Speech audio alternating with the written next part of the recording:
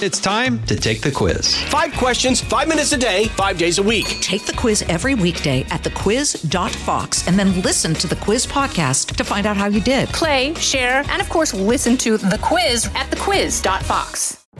And now it's time for a Bret Baier Classic, a look back on the best moments from Bret Baier's All-Star panel to Common Ground and the candidates. You can listen to more of the Bret Baier podcast on foxnewspodcasts.com.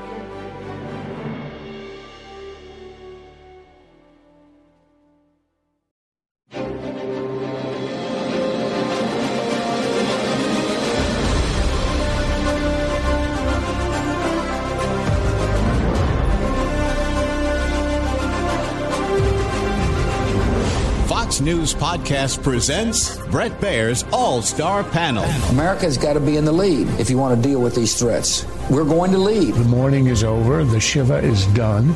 And if you're a conservative, you should be optimistic. You know, my main priority right now is making sure that it delivers for the American people. We have to make our country great again, and I will do that. I think the president gets criticized by people all the time for the stuff he says, by people who ignore what he does. Now, Fox's chief political anchor, Bret Baier. Almost 1 year after the pullout of troops from Afghanistan, President Biden announced the killing of al-Qaeda leader Ayman al-Zawahiri in a unique spot on the balcony off the Blue Room of the White House. The reason for that spot, he's been testing positive for COVID, the president has. This has Speaker of the House Nancy Pelosi arrived in Taiwan despite continuing threats from China, making her the highest-ranking U.S. official to visit Taiwan since former Speaker of the House Newt Gingrich in 1997. Now we have eliminated the emir of al-Qaeda. He will never again allow Afghanistan to become a terrorist safe haven because he is gone, and we're going to make sure that nothing else happens. And as Congress nears its August recess, the Democrats look to pass the Inflation Reduction Act. Republicans say it doesn't do that. For this and more, we bring in our panel. Founding editor at Washington Free Beacon and AEI senior fellow Matthew Continetti. Founding executive director of the Georgetown University's Institute of Politics, Public Service, Mo Alethi, and Fox News national security correspondent Jennifer Griffin. Jennifer, the news about Zawahiri was big. It also raised questions about how he was found and that he was in a place just outside downtown Kabul. Well, it's really reminiscent, Bret, of the Abbottabad raid where bin Laden was hiding in plain sight right next to the Pakistani military's, main military training center. The fact that Zawahiri at age 71 felt comfortable enough to move him and his family to downtown Kabul, to one of the fanciest neighborhoods there, live in a house that is owned by the interior minister, the Taliban interior minister, Sirajuddin Haqqani, who has tight ties to Pakistan's ISI, the secret service there. It just shows that this has all been a shell game since 9/11. The Taliban never broke ties with al-Qaeda. The Doha Agreement was a joke in terms of the agreement that Taliban would not allow al-Qaeda to come back to Afghanistan. And the bottom line is, it's sweet vengeance for the CIA, and it shows that they still have exquisite intelligence and capabilities, but it doesn't solve the strategic issue of Afghanistan as a failed state, the Taliban being back in control, and a terrorist state basically having been left to fester 21 years after 9/11. Yeah, John Kirby Moe was asked about that and said that this is not a safe haven, Afghanistan, and this is evidence of that and the capabilities of over the horizon. That said, there are real questions about the Taliban and what they're harboring and who they're harboring, and if it is becoming, a lily pad potentially for other attacks. No, and I think all of that can be true. I think it'd be hard pressed to find very many people who applaud the way the Afghanistan withdrawal took place. And I think ever since that withdrawal happened, this has been a burning question. But I would agree with John Kirby that because of the superb capabilities of the United States intelligence community and the United States military, we showed that it is not a safe haven. We showed that terrorists should continue to think twice before they think they are safe in Afghanistan, before they think they are safe in Kabul. The Taliban should think twice before they think that they can harbor terrorists comfortably. So it doesn't take away from a lot of the problems, but I do think it shows that even with those problems, that the United States is not taking its foot off the gas in hunting down these terrorists. Matthew? Well, I think it says a few things. One, when Biden was announcing the withdrawal from Afghanistan and defending his decision to withdraw in the haphazard and clumsy way he did, he said that al-Qaeda had been decimated, that al-Qaeda was no longer a threat 20 years after 9/11. Well, it was Zawahiri was still alive and at large until this past weekend. And then there was a case of why he was in Afghanistan. And I think that's important, is that even if there's a split among the Taliban about how close to be to al-Qaeda, the fact is Zawahiri had patrons with the Haqqani network, which is always close to al-Qaeda and which is part of the government in Afghanistan now, the Taliban government.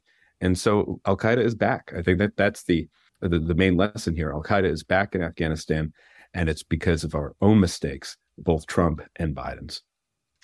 Still a win, clearly, for the administration and definitely for the U.S. intelligence community, Jen, in a administration that even supporters have a hard time pointing to foreign policy successes. This is one they could point to directly. Panel, we'll hold it right there. The Fox News Rundown, a contrast of perspectives you won't hear anywhere else. Your daily dose of news twice a day, featuring insight from top newsmakers, reporters, and Fox News contributors. Listen and subscribe now by going to foxnewspodcasts.com.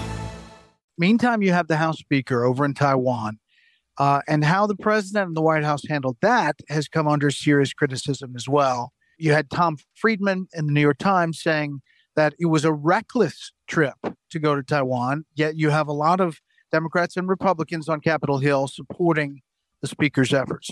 I think it's really interesting, Bret, that Speaker Pelosi is not the first congressional delegation, certainly, to go to Taiwan. And in 2020, there was a high-level U.S. delegation that went.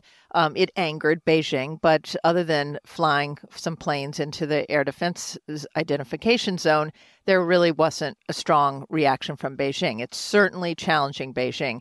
I think what's notable is that 26 Republicans led by Senator Mitch McConnell supported Pelosi's trip. She invited Republicans to come along the trip. It was only 5 Democrats who joined her, but yet that letter from led by Senator McConnell is significant. It's significant because we're at a moment in time where these kind of signals to Beijing that the U.S. is not going to let them just roll into Taiwan the way Putin was allowed to roll into Ukraine.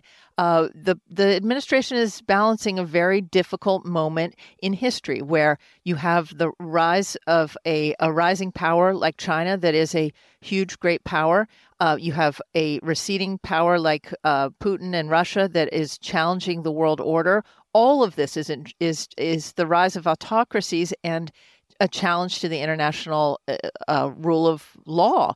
And so this, it's a very tense moment. The Pentagon is watching very closely. There are warships, as we've mentioned, in the sea east of Taiwan. My guess is that this is going to motivate China to move on Taiwan in some way, but China moves a little differently than Russia. They don't do things straight up with their military. They strangle economies.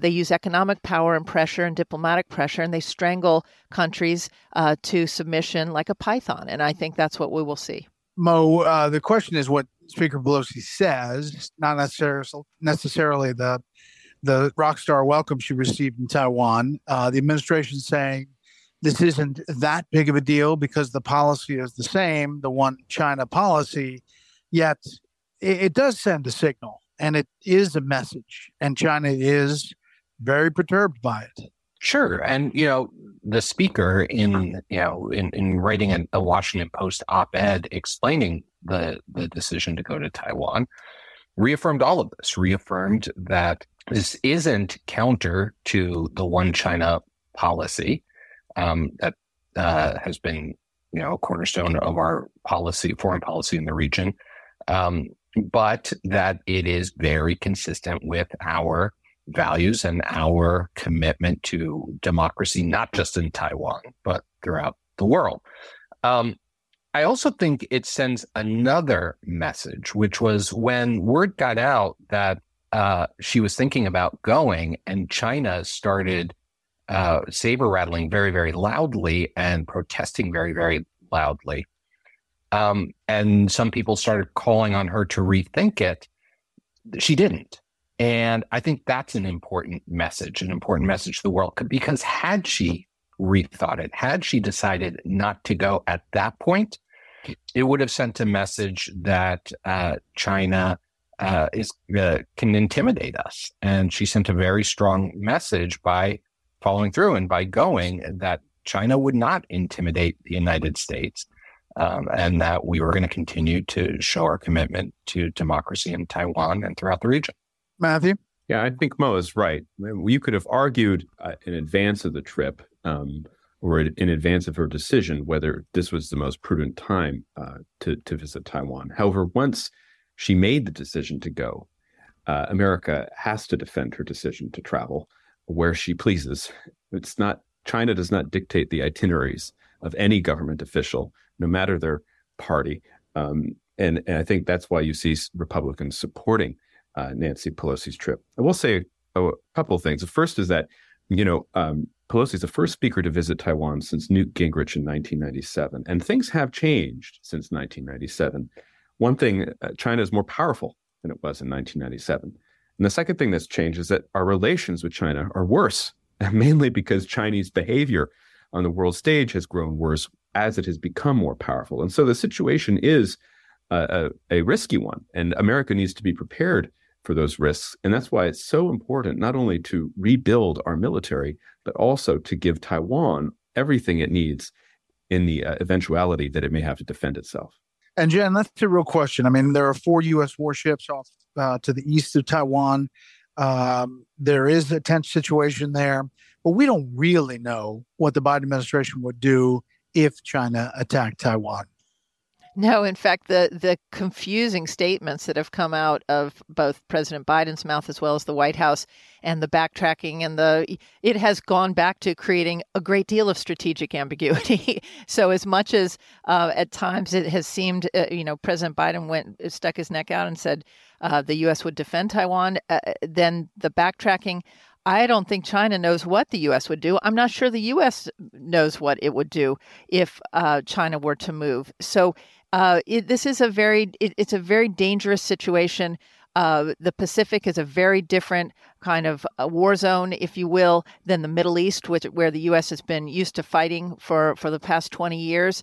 And so, this is the whole shift of the military has to shift to a more naval, air platform, cyber platform. I mean, this is a huge shift that has certainly begun, but is it ready for prime time? I'm not sure. And those kind of vacuums, President Xi is well aware and has watched how the U.S. is willing to do certain things in Ukraine, but not other things.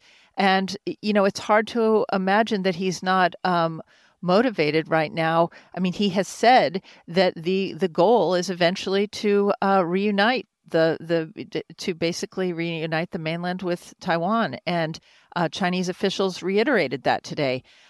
So the question is, what will the U.S. do? And I think the U.S. is sort of figuring it out as it goes along. And it's a little bit of a chaotic response given the way Pelosi's visit came about and the way it was discussed by the White House. Exactly. All right, panel, thanks so much. Now for a bit of history. On August 2nd, 1776, weeks after independence from England was agreed upon by the Second Continental Congress, the Congress formally approved the Declaration of Independence. 56 members signed the document in the Pennsylvania State House, the first being the president of the Continental Congress, known for his famous signature, John Hancock. 5 years later, the Continental Army, led by General George Washington, would declare victory over England at the Battle of Yorktown, securing full independence for the United States. That'll do it for this week. You can hear more of this series at foxnewspodcast.com or wherever you download podcasts. Make sure to leave a rating and a review. We want to hear from you. For Matthew, Mo, and Jennifer, I'm Bret Baier. See you next time. Listen ad-free with a Fox News Podcast Plus subscription on Apple Podcasts, and Amazon Prime members can listen to this show ad-free on the Amazon Music app.